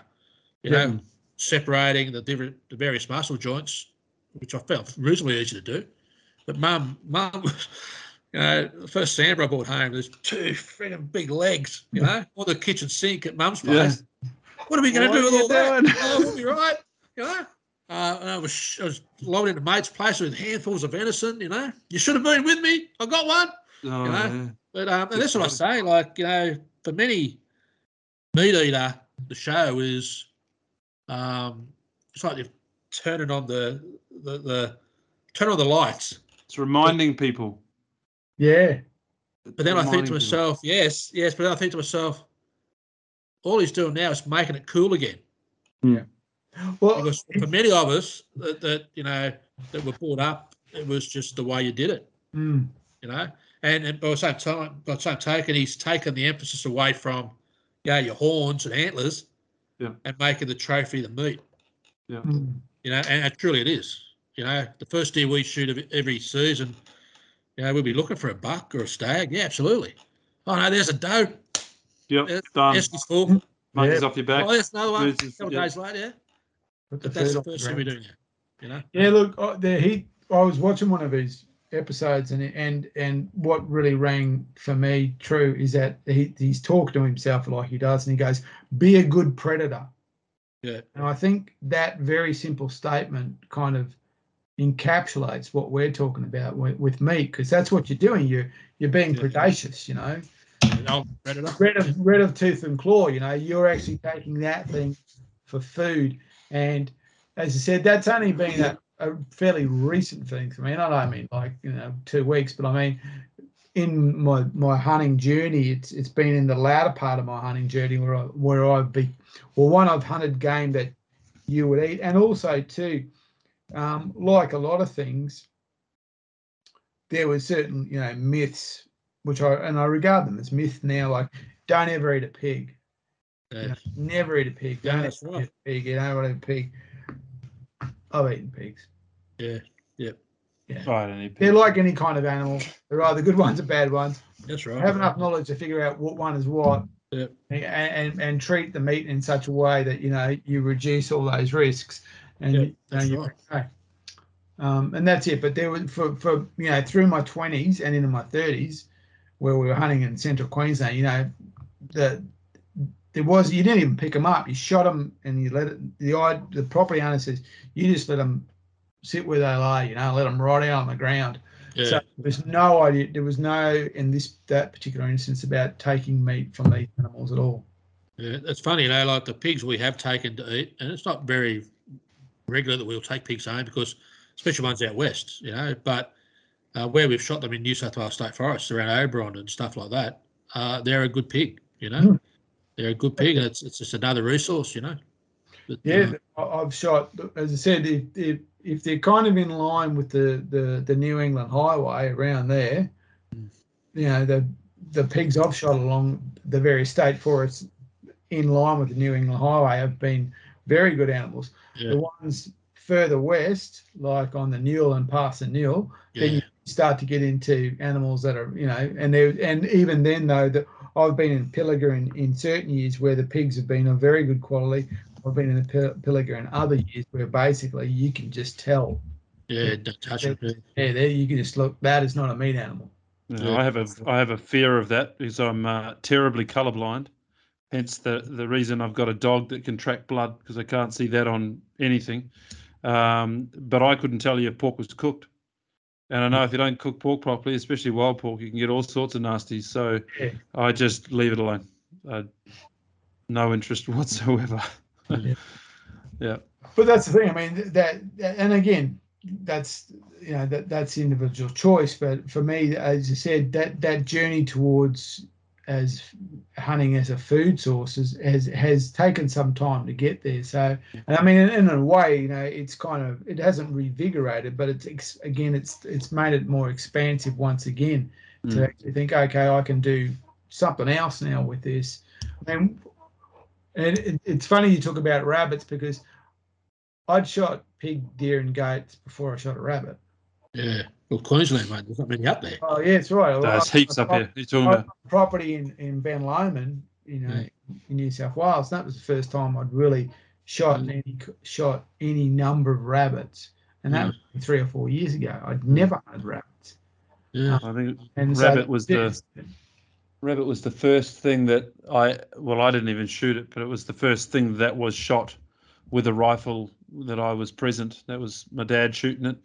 I think I must have been a good enough boy at Sunday morning church, and I said, "Come on, let's go shoot a rabbit when we get home from church," and off we went. But that got corded up and pan fried. But I mean, coming from a country town in New Zealand, a lot of the all hunting was for the table. I don't even recall anyone just going hunting for the sake of it and leaving things there. Everything was eaten. I remember a time where my father had passed away, and I missed out on duck shooting season, which was very exciting for me as a young boy. And I was down at the local river, and there were some ducks swimming. I thought, oh, ducks! I'm going to get one of these ducks. So I picked up the first rock, and I threw it at this duck, and I missed it completely. I thought, but it didn't go away. So I picked up 3 more rocks, and on the 4th rock, I sconned it in the head, and it tipped upside down in the water and floated down, and I caught it at the other end. I thought, you beauty, I'm an 8-year-old mighty hunter. Just down from where I was the Christian camp that had let go a bunch of ducks and clipped their wings and put them in and I had no idea. And it wasn't until I was walking back to the house thinking how proud I was that I grabbed it by its feet and its wings flipped open and they were all clipped. I thought, oh, what a bastard. But we still ate it. Still ate it. It was part of the culture.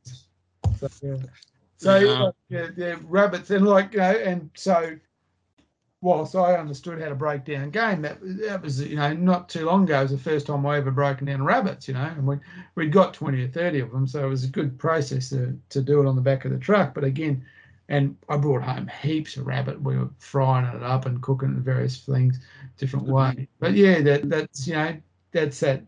It's a funny journey because people go, "Oh, you start with rabbits." No, in fact, that was the latter part of my journey. I bought a 22 about 10 years ago, or maybe longer, simply on the fact that I'd walked into a local gun shop here in Brisbane that's no longer there, and someone was in front of me selling a CZ Lux for next to nothing because he didn't want it, and I was literally behind them going. So they went, and I got it, and I thought, this is just beautiful CZ Lux with Bavarian stock and all that stuff.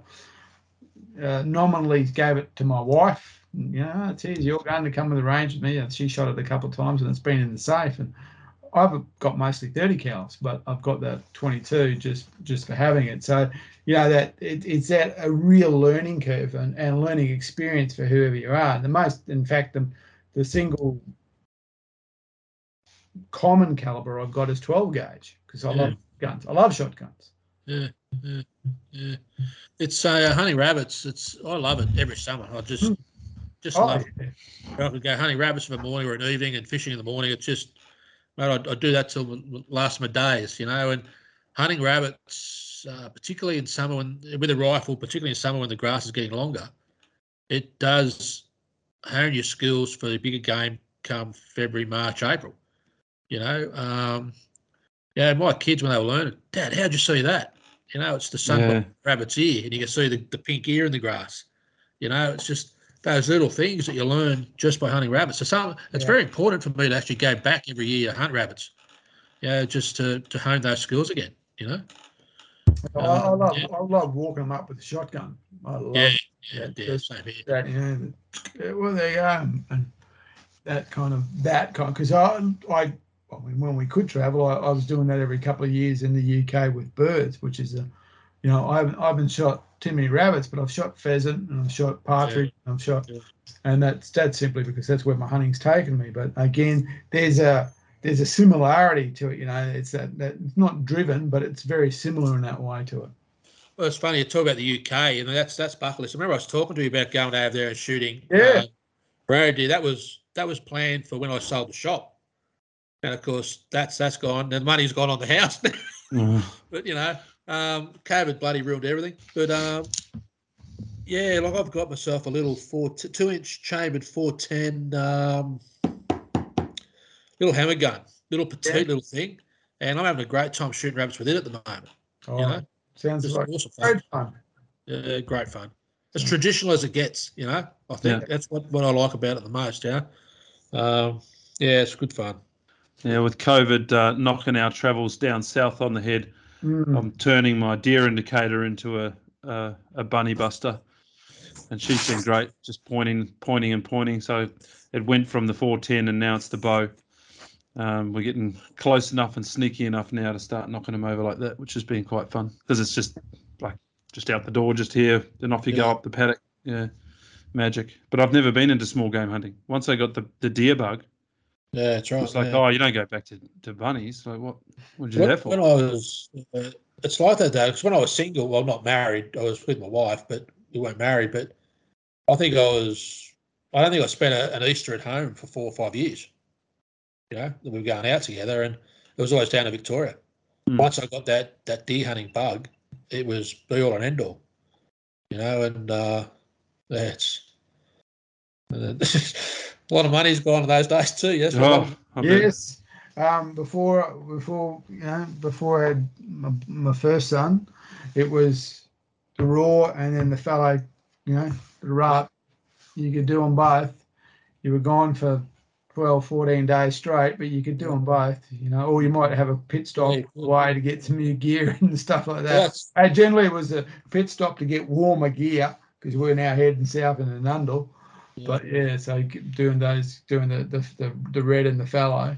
Yeah, that's right. We did the same thing. Yeah, we'll shoot up to the Brisbane Valley, sort of late March, early April, and then back home to hunt fallow after the school holidays. It works quite well most years. Well, we have I take my eldest on didn't go this year because of COVID. Unfortunately, we still managed to get away, but it stuffed up. The snap lockdown, pushed everything a couple of weeks, and he's back at school. But we have a property we visit down there in below Tamworth, and we go there every year, and that's his experience on hunting. He's still not handling a rifle, but he's just with me when we're out in the scrub. So he's been there 3 years. So it's I think Chloe. Well, I was taking Chloe into state forests when she was probably 6, and her first introduction to us for stuff was, I'd let her cook bacon on the cooker. You know what I mean? And and it was just there was no turning back. And she'll still she'll still mention that was Sunny Corner State Forest. She'll still mention that, you know, that sticks in their mind, and it's just a great learning curve for him, you know. And he'll do the same thing with his kids, yeah, you know, as ours will, you know. Yeah, for us, you know, and people talk about how do you get kids into hunting, because you know there's the obvious, the shock value of hunting an animal. And I said, well, for us it was fishing.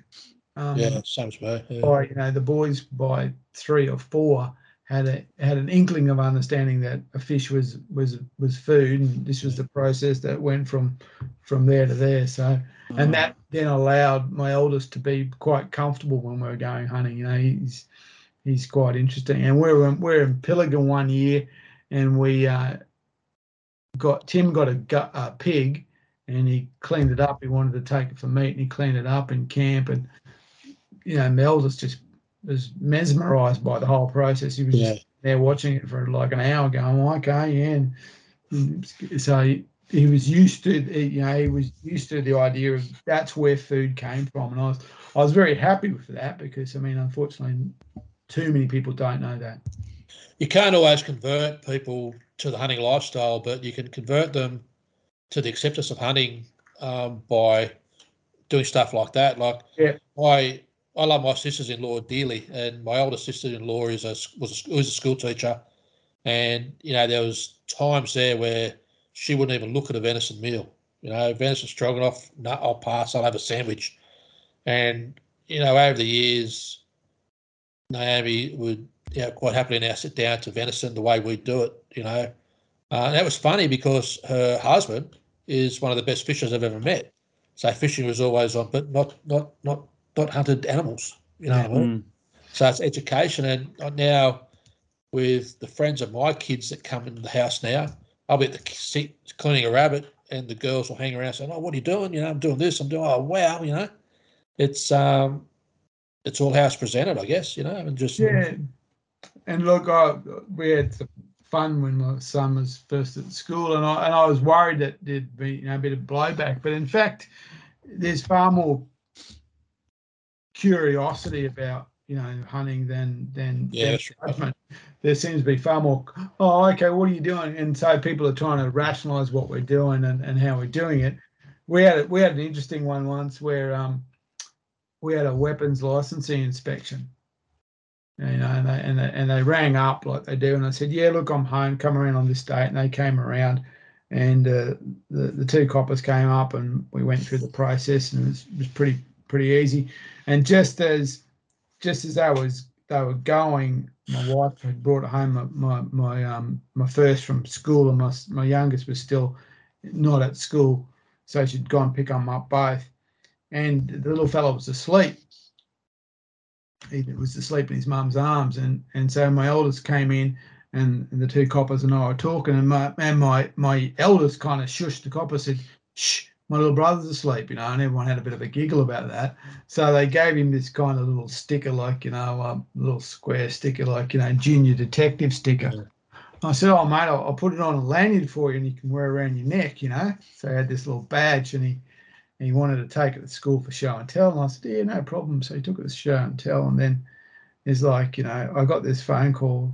And they kind of said, yeah, you know, he kind of went to school and said, "Oh, I got this sticker from the police." And they said, "Oh, how'd you get that?" I said, "The police came to Daddy's house to talk to him about all his guns." Yeah. Yeah, don't worry about that. So, you know, it's like that. So, but I've actually found that I haven't, you know, either the people who don't like it are too polite or too scared to say something out of it. Generally, there's been this kind of curiosity about, okay, so what are you doing? How's that process happening? And I think that's actually the best way to engage people who might not ever want to hunt, but actually have the, you know, genuine curiosity about what you're doing and wanting to know what you're doing, not from a judgment point of view, but, you know, just an interest point of view. Interesting story. The same thing can be said about firearm safety. Okay, so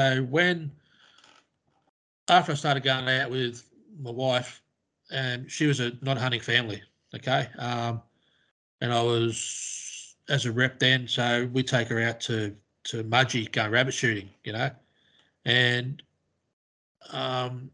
very quickly Fran started hunting herself, rabbits and foxes and so on and so forth. So when the kids came along, we had this thing that if the kids ever wanted or showed interest in seeing Dad's guns, then Dad would show them the guns. So you're taking that the mystique away from it. Yes. Okay. And then you have that. Never really had any worries with the kids, and because they never wanted to see the guns unless Dad was home. Dad, what are you doing? I'm going to clean this. Yeah, we diffused that situation by the way we went about it, and then it really didn't sort of really hit home the impact that those little things have until when Chloe started at school. And the same thing. Oh shit! What if something comes up and she mentions this, that, or the other thing? And I don't know what came up at the time, but guns came up and hunting came up, and Chloe came home and said, just tell me all about it. I said, oh, yeah, great. What did you say? I just told him, Dad, that's where our food comes from, and she was only in first class maybe, and from those early, like with your boys, and no doubt your guys, it's just the sooner you get them involved and educate them properly, it pays dividends so much down the track. Yeah. And now look at Chloe. Now, my middle daughter, happy shooting rabbits and termite mounds, and then Nathan on the other hand wants to hunt everything in the world, and then you got Chloe on the other hand who's now following, I guess, the advocacy role as well, making a living in the industry, and she's a firearm safety awareness trainer as well, and she's training people in it. Who would have thought that, just showing the kids a gun to take the mystique away from a safety point of view would lead to all that. It's a very good point. Yeah. So actually, that's not a bad place to really end, really. The fact, that journey, that, just that idea of just, slowly immersing and exposing someone and where they can take that, because, you'd be hard pressed to guess that was the future that she would take it, and that she'd make a career out of something that, was just a pastime. And the same, you could take the same path with non-hunters, non-shooters, your guns spend most of their time in the safe, don't they? Yeah. Really, so yeah, it's interesting. Before we let you go, geez, you've covered a lot. But the two things that you're really interested in at the moment that's keeping you busy day to day is Shooters Union and your hook and bone business. Was there another component that you're still working with? Another business that you're still working within? Yeah, was your distributor business? My sole business now is as a sales rep or a sales agent, but COVID sort of slowed that right down for the last 8 weeks. But yeah, that's pretty much the three things now. Yeah, more on the distribution side though, Craig, to the shops and the like, rather than the general public. Well, yeah, that's right. That's not to the general public so much now. It's just the shops, retail, and then I think hook and bone all going well. I'll develop that where we can sell that to the general public, perhaps, or if it all goes well, maybe pass on to a wholesaler to sell to retailers. Okay, so for hook and bone, if people wanted to have a look at the merchandise and jump on and buy a hoodie and whatnot, how do they find it? Yeah, the best way is social media at the moment until the website starts. That's Hook and Bone Outdoors on Facebook, or Hook and Bone Trading Co. on Instagram. Righto, no worries. And we'll put a link to that in the description of this vid so people can find their way. And for the New South Wales listeners that are going to be interested in what you're doing with Shooters Union, signing up, making sure that they support the group, how do they find you there? Shooters Union Facebook page. Shooters Union website. And there's a link to the New South Wales website. Okay, excellent. So send people there as well. Yeah. Mark? Very cool. Yeah, look, I always get philosophical when people ask me about hunting and why I hunt, and I keep reading, Sand County Almanac. I keep always come back to that, and about it's a bastardization of the quote, but what value is 40 freedoms if there's no blank spots on the map type thing, and that's what it is for me. Yeah, that's right. It's the fact that there's still an activity that I can do that I am completely responsible for the outcome of that activity. That's right. It's all on me. Success, failure, there's no other way to palm it off. There's no, blow the whistle or something like that. No, it's you, and I that's probably what the great connection is for me. And so I want my boys to experience that. I want them to. I don't want them to live in a world where all that's removed. I want them to be able to experience that. Yeah, and I didn't really realise, growing up going through hunting, I did not realise the impact that teaching my kids to hunt and fish was going to have on me. And as I said before, that's my sole focus on why I'm doing what I'm doing. So others can do it, and my grandkids are going to be able to do it. And when I'm in the deathbed, I can at least say that we did our best. Yeah. To keep the whole thing going along. Yeah, I think that's why your message about unity is so important. I asked this in a previous podcast. It's confusing for the average punter out there to figure out who to back, who to listen to, who to support, because it is. There's too many peak bodies. There's too many swinging too many dicks. peak bodies. Too many peak bodies. There's some are going good, some aren't. You don't hear from half of them. Sensationalized social media. You don't know whether it's true, whether it's not. So there needs to be a push from the ADA, the SSAA, all of the major ones that are out there to say, this is real news. I'm hearing almost every other day at the moment that we're losing the freight industry, and we're not going to be able to, ship goods around. And I don't know if that's bullshit or not. I got no idea. No, it's not bullshit. So that's actual fact. But I think there's light at the end of a tunnel now. It's common knowledge. Went out yesterday afternoon. So Star Trek and Australia Post look like stepping up to that. Okay, the same with that issue. But that's that sort of issue. So there's a couple of others that will come on board. That's where CIFA's been invaluable in working towards that. But the other issues with it too is the cost of freight coming out of being imported. Like a container of gun bags. The freight on a container of gun bags last year, to give you an example, was $4,000. Okay, the same container this year is $13,000. Wow. So the effect of COVID, everybody's looking at surcharges all the way down the line to recoup what they've lost. Okay, so we're going to see, we might see some shortages still. Okay, because keep in mind the Yanks are busy filling up their shelves, so we might see some shortages here. But the big thing will be price increases going forward. I was going to say something else then too, but the freight issue is a big issue, but there's been a lot of people behind the scenes working towards that. I think the thing for me is there's a lot of people, there's a lot of noise, a lot of voices, and there's a lot of rubbish. Who do you listen to? And without that unity, and without everyone driving the message in the right direction through the right peak, then you just don't know who to listen to, and you don't know who the right people are. And that's a real challenging problem. I agree with you. And this is why it's important that that's what we're trying to do with GameCon at the moment, is trying to make GameCon that conduit, if you like. Yeah. Because it's already got member clubs as a peak body, but the apathy amongst some of those clubs is terrible. But trying to create dialogue between GameCon, Shooters Union, which we do, CIFA, which we do, SSAA New South Wales, which we do. But then we need to know, I think the biggest issue is if Shooters Union or GameCon is going to make a push on New South Wales national park hunting, right? Well, what's SSAA doing? So we don't want to step on those toes. We need to be all heading in the same direction. And it's the swapping of information, I think, is where we sort of fall apart. I'm not talking about forming new organisations to take the glow away from that organisation A or organisation B. It's mainly to sort of know that we're all going in one direction. That's what we're trying to do now with GameCon, is just change that around a little bit. And we're making some headway there. Shooters Union is a member of GameCon, so there's some expertise there as well. I hope that the way that SSAA and Shooters and Fishers Party are working together now in New South Wales, that'll see a big change in the tide in 2023.